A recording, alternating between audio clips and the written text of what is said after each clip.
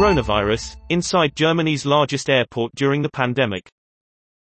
The BBC takes a look at how Frankfurt is managing to record only 5 to 6 new coronavirus cases a day.